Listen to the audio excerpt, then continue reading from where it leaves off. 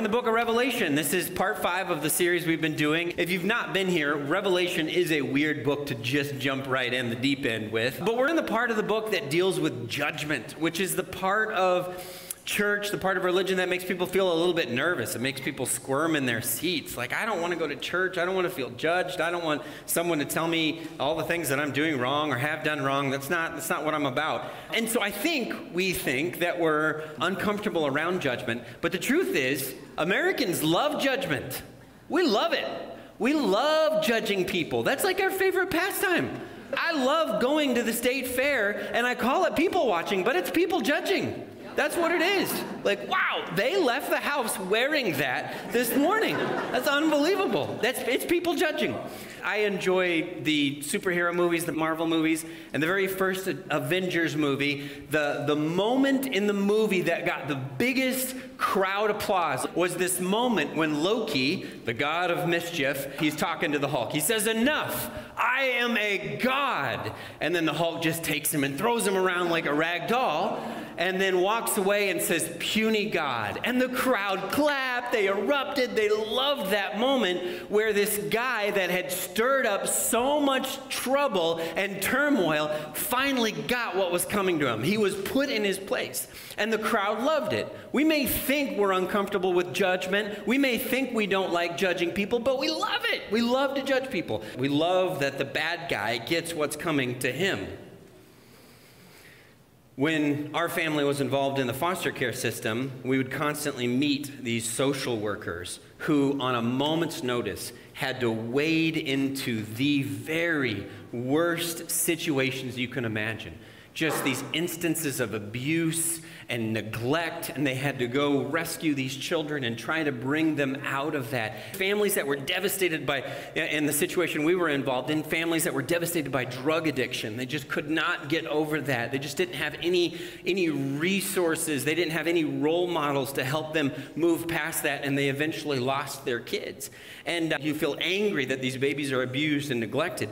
But if you could rewind in time to the moment when that mother or father was young and vulnerable themselves, and you could see the moment when someone came into their lives and offered them this out through drugs or alcohol, you would be so angry at that person who looked at this hurting, vulnerable human, saw that they were in need, and instead of lending a hand, they pushed them over the edge by getting them involved in something dark and ugly. You would be so angry at that person. And then you find out that the people who offered that person drugs or alcohol themselves were victims, and they were abused. And you just see this generational cycle of human misery. We talked about this a few weeks ago. But to love someone, to truly, deeply love someone, it requires being angry. It requires anger. It requires anger at the things that threaten them. It requires judgment.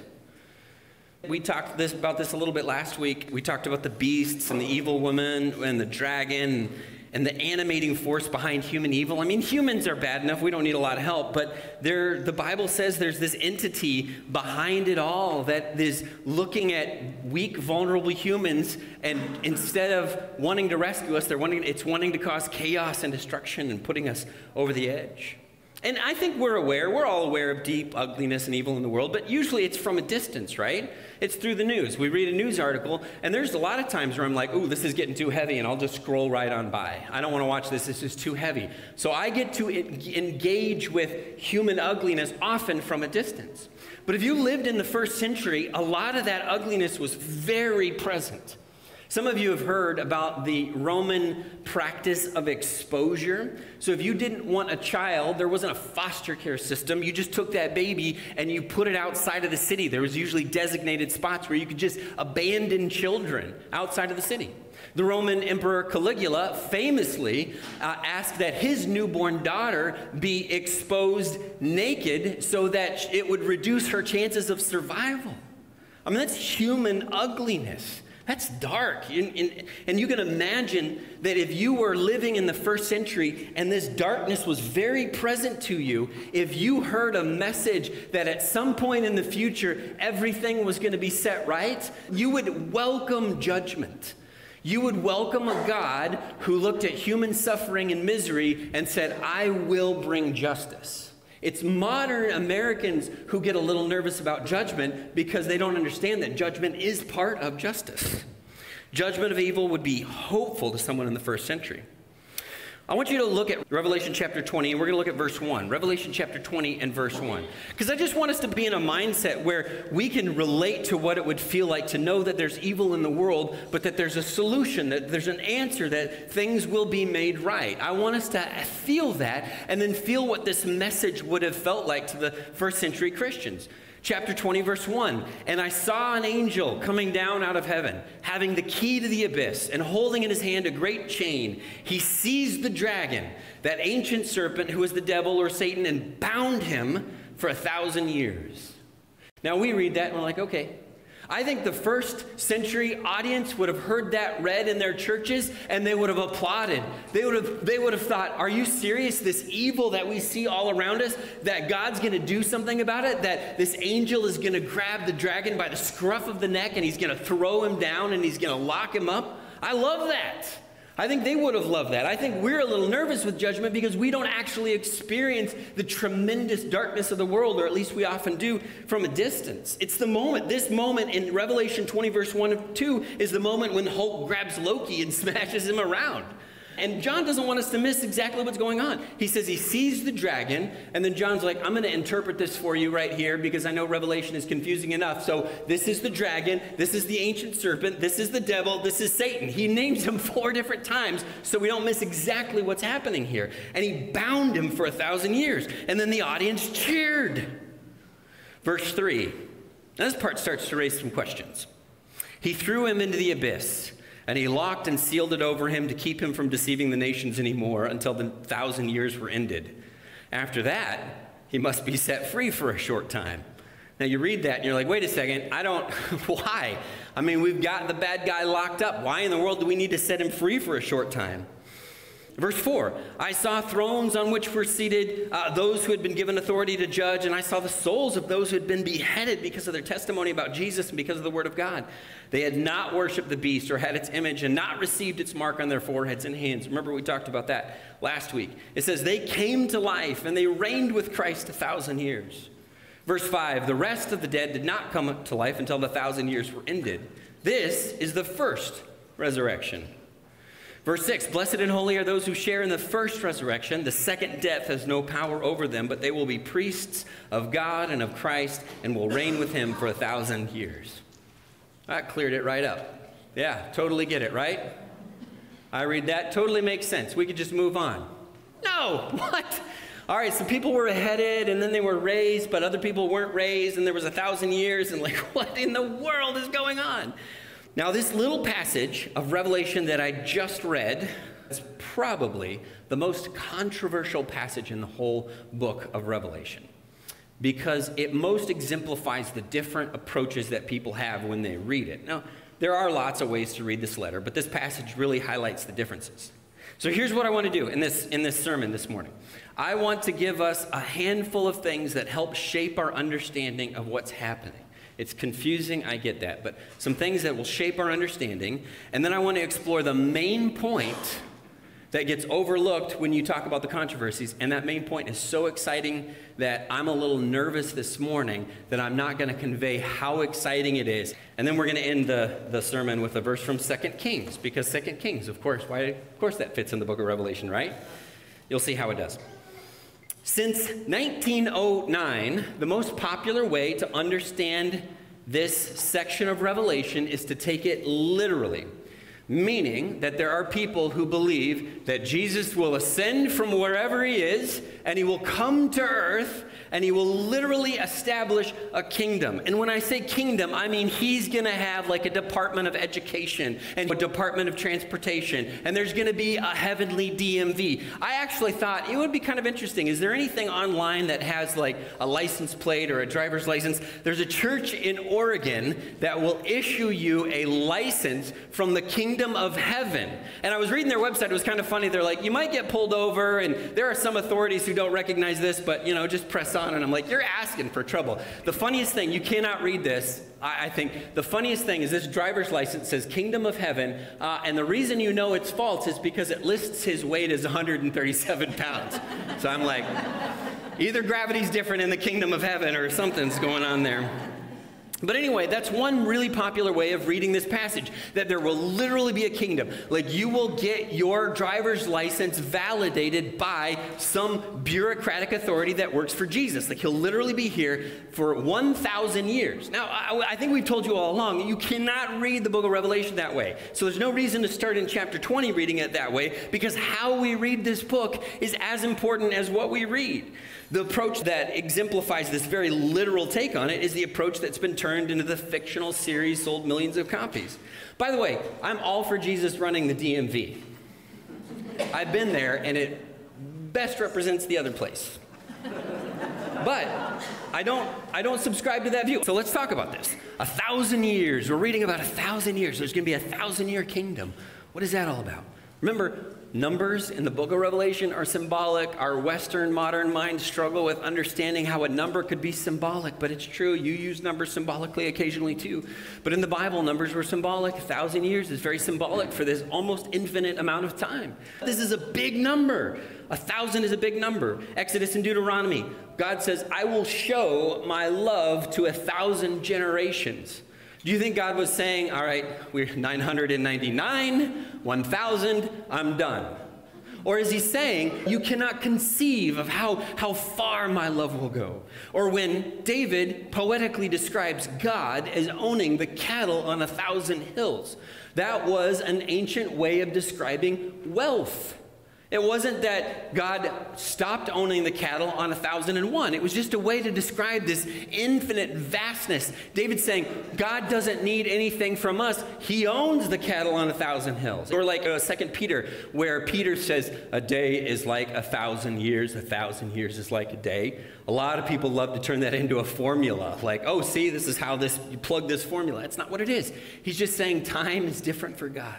So first of all, understand that this is not literal. This is God describing there's going to be a period of time where God's in charge and Satan is restrained. But look at what he talks about: first resurrection, second death. Why would he use the adjective first resurrection and second death? Again, lots of symbolism. John earlier in his gospel in chapter 5, verse 24 says, I tell you, whoever hears my word and believes him who has sent me has eternal life and will not be judged, but has crossed over from death to life. The first resurrection. Your body will die. There will be a second resurrection, but the first resurrection is when you enter into a life-giving relationship with Christ. Or Ephesians chapter 2, verses 5 and 6, where Paul says, God has raised us up with Christ and seated us with him in the heavenly realms. So we're resurrected and we're reigning now. That's all right, it's good. But what about this Satan being thrown and locked and sealed? Because doesn't it seem like there's some bad stuff in the world? I mean, even if you're somebody who's on the fence and you're not sure that you believe in all this stuff, Satan, I don't know, angels, I don't know about that, but it does seem like the world is bad. So what does it mean that Satan has been sealed? It doesn't seem like that's true. Well, John, again, in his gospel, chapter 12, verse 31, Jesus spoke, now is the time for judgment on this world. Now the prince of this world will be driven out. Meaning that there's something about now that is different than it used to be. Even better than it used to be. Is there still a lot of evil and darkness in the world? Yes. But there's something about now where the prince of this world will be driven out. I think John is telling us that right now, this moment in which we live, you and I exist, we have an enemy that is incapable of stopping the forward movement of the church. Now, this is the part where I was worried you weren't going to get as excited as I'm about to get. Meaning, if we are reading Revelation correctly, that we have an enemy who will want to, who will try, who will attempt, but is incapable of stopping the forward movement of the church. Now, my entire life, the religious narrative that I have grown up with that the world around us is becoming increasingly secular and hostile to Christianity. We are threatened on all sides. There's fewer and fewer true Christians. There's maybe just me and you, and I'm not sure about you, and we have to hold on and hold out till the bitter end. And that seems self-evident, right? If you just look at the world around you, the more and more bizarre and messed up things in our culture are becoming the norm. You look around you and it's just like, what in the world? I mean, the world is so different. Back in 1952, I was not alive, but back in 1952, they could not say the word pregnant on the I Love Lucy show. They couldn't say it. Why? It was too scandalous. Now, you're sitting with your kids watching a kids' TV show, and you're like, wait, what did they just say? I don't think I'm ready to have that conversation with my 4-year-old. I think this is funny, where they were talking about Lucy being pregnant. They actually brought in a rabbi, they brought in a priest, and they brought in a minister. It sounds like a setup for a joke, but they had to get script approval from those guys before they could do this episode about Lucy being pregnant. And of course, famously, Desi and Lucy slept in separate beds like that, because you couldn't show them being in the same bed. Even though they're on a fake set, even though they're a fake couple, even though they were married in real life. 1952, things have changed a little bit. Now you're watching a kids show and you're like, oh boy, okay, I think we're just going to watch something else. Even non-Christians have assumed that Christianity was fading. As the world becomes more modern, educated, there's just less need for religion. We just don't need it. That's superstitious, right? Sam Harris, kind of a famous atheist, wrote a book in 2004 called The End of Faith and the Future of Reason. Statistics tell this story, right? Only 3 in 10 Americans attend church. In 2012, there was a study where people who self-identified as unaffiliated with a religion was on the increase. In fact, it was the fastest growing religious movement. I hear this in church leadership circles all the time. And I've said it, I've thought it. Why can't today be more like the book of Acts? You know, on that first day, Peter preached that sermon, and how many people were converted that first day? You guys know? Come on, Bible school. How many people were baptized? 3,000. Wouldn't that be awesome? It'd be so cool. Go to church, and there's just 3,000 people being baptized. That would be amazing. Why can't it be like that today? And I've heard this a lot, too. The church is only one generation from extinction. Just one generation. Well, the dumb thing about that is everything's one generation from extinction. You know, you eliminate the human population and everything, you know. Walmart's one generation from extinction. I don't know what that means, but I understand what they're getting at. They're like, we have to spread the message. We have to raise our kids right, and all those things are true. But it's coming from this place of fear and this place of dread and this place of doom, like, oh, it's almost over. Christianity is fading. It was a good run, but case closed. We're done. We happy few, we band of brothers, we're going to go out in a blaze of glory. This message rings true, and this message of doom has a grip on lots of Christians. Now, like I said, this is the part I'm a little nervous about. Pew Research is an organization that does statistics. And they did this huge, unprecedented, never been done before global study of religion. And they just every factor that you could possibly imagine, and they just threw it in this thing. And I know it's so exciting, like, ooh, come to church, here's some statistics. That's great. Thanks, Patrick. But I'm telling you, every time I was working on this, every time I was reading it, I would just get more and more excited, and I'd be like, oh man, I hope I can communicate what good news this is. So here we go. You ready? We'll try to make this brief. The growth of Christianity is actually outpacing population growth. It's outpacing population growth. So have all the babies you want, there's still more Christians being converted. Globally, you know, people who say, I'm just not really part of any organized religion, just not for me. That is happening here in the United States because who knows, we got some weird thing going on in our culture. Globally, that's not happening. The unaffiliated is actually shrinking if you take the whole world into account. We just like to take our little neck of the woods into account. But if you actually look at the whole world, and it seems like God has the whole world in his hands, things are a very different picture than if you look at, suburban Minnesota. Now, places where Christianity is most directly threatened, it's most growing. The fastest growing religion in Iran is Christianity. Christianity. I mean, I don't even know how they do these surveys. Are you a Christian? Are you a Christian? I don't know. It doesn't seem like a great place to do that. They're pretty sure they're undercounting in places like Afghanistan, because I don't think people want to get on the survey and be like, yep, check the box. Afghanistan, Pakistan. So they don't even feel like they've got good counts in those places. But there are more Christians in Africa than any other continent, and it's the fastest growing. China is kind of interesting because it's a little bit of a black hole of information. But here's the conservative estimates from 2010. Think that there's about 68 million people in China who claim the name of Christ. 68 million. But the trends are that it's spreading so fast that there could be more Christians in China than the U.S. by 2030. And if the trends keep going, and who knows, it could be a Christian majority country by 2050. Christian majority country. See, people get all into the politics and like, what are we going to do about China? What are we going to do about tariffs? What are we going to do about imports? Who cares about that stuff? What are we going to do about the lost? What are we going to do about the church growing? What are we going to do about God doing things in this world? I don't care about that garbage. I know some of you are like, hey, that's my whole industry. That's what I do 9 to 5. I don't care about that. I care about what God is doing in the world. And it looks like God is up to something. He may not be in your neck of the woods, but that may be on you, actually. It may not be on him.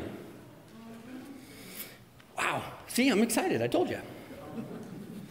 Rebecca McLaughlin wrote a book called Confronting Christianity, and I know the title might sound off-putting, but it's a great book. I wholly recommend it.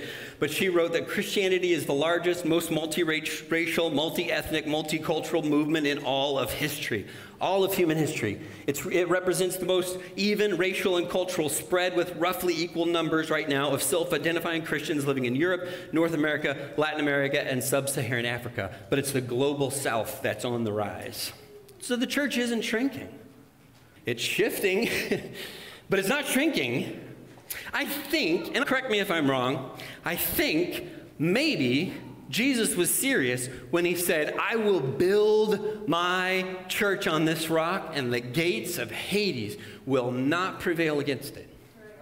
I think maybe he was serious. He said that when there was just a tiny little group of people. They could not have envisioned what Christianity would become today. See, here's the thing. I'm a little annoyed because I think I was raised with another lie of the dragon, that the church is on its way out. Patrick, all the cool kids are leaving, buddy. I think I bought into that lie. I think a lot of Christians have bought into that lie. I think a lot of preachers have bought in and spread that lie. But I don't think that's the truth. I don't think that's a representation of what's really, truly happening in the world. Now, I'm an optimist. But there's still bad news, you pessimists, right? There's still bad news, because the U.S., it's not looking good here. It's not looking good in our neighborhood. Well, yeah, it's not awesome here. It's not awesome. The major exception to the bad news, you ready for this? The major exception to the bad news where the churches are trending downward, the major exception where they're not trending downward are churches that are in the same category of churches like ours. Churches that interact with the Bible the way that we do, churches that believe in outreach the way we do, they're an exception to the downward trend. I think that's good news. I think that's cool. In our category of churches, we gain more adherents than we lose. Do people leave the church sometimes? Yes. More people come. In fact, the percentage of devoutly religious Christians is going up in Europe and the U.S., not down, up. So there are some casual Christians who are walking away, but the devoutly religious, it's going up. But, Patrick, we still don't see 3,000 people converted in one day. That was the book of Acts. That's what we wanted. We don't see that. You know how many people are converted annually to Christianity? 2.7 million. Do you know how many that is every day? 7,400. There is more than twice as many people being converted every single day right now in your lifetime. Why aren't we seeing God work? We are seeing God work. We're just not looking in the right places. And maybe we haven't participated in the work. We've hoped it would just happen, but we haven't gone to talk to our friends and our neighbors and our family. Some of you have because they're here this morning. That's awesome. But maybe it's a little on us. We're doing a lot of hand-wringing, a lot of fingernail chewing, but maybe we've been part of the problem. Because the problem with stats is if a guy's walking west at 4 miles an hour, all it can assume is that he's going to keep doing that. Stats cannot account for an act of the Holy Spirit. Stats can't account for a change of heart. Stats can't account for revival. They can't account for the change that God can do in the world. Now, there's so many things we could talk about. But let me wrap up by saying this.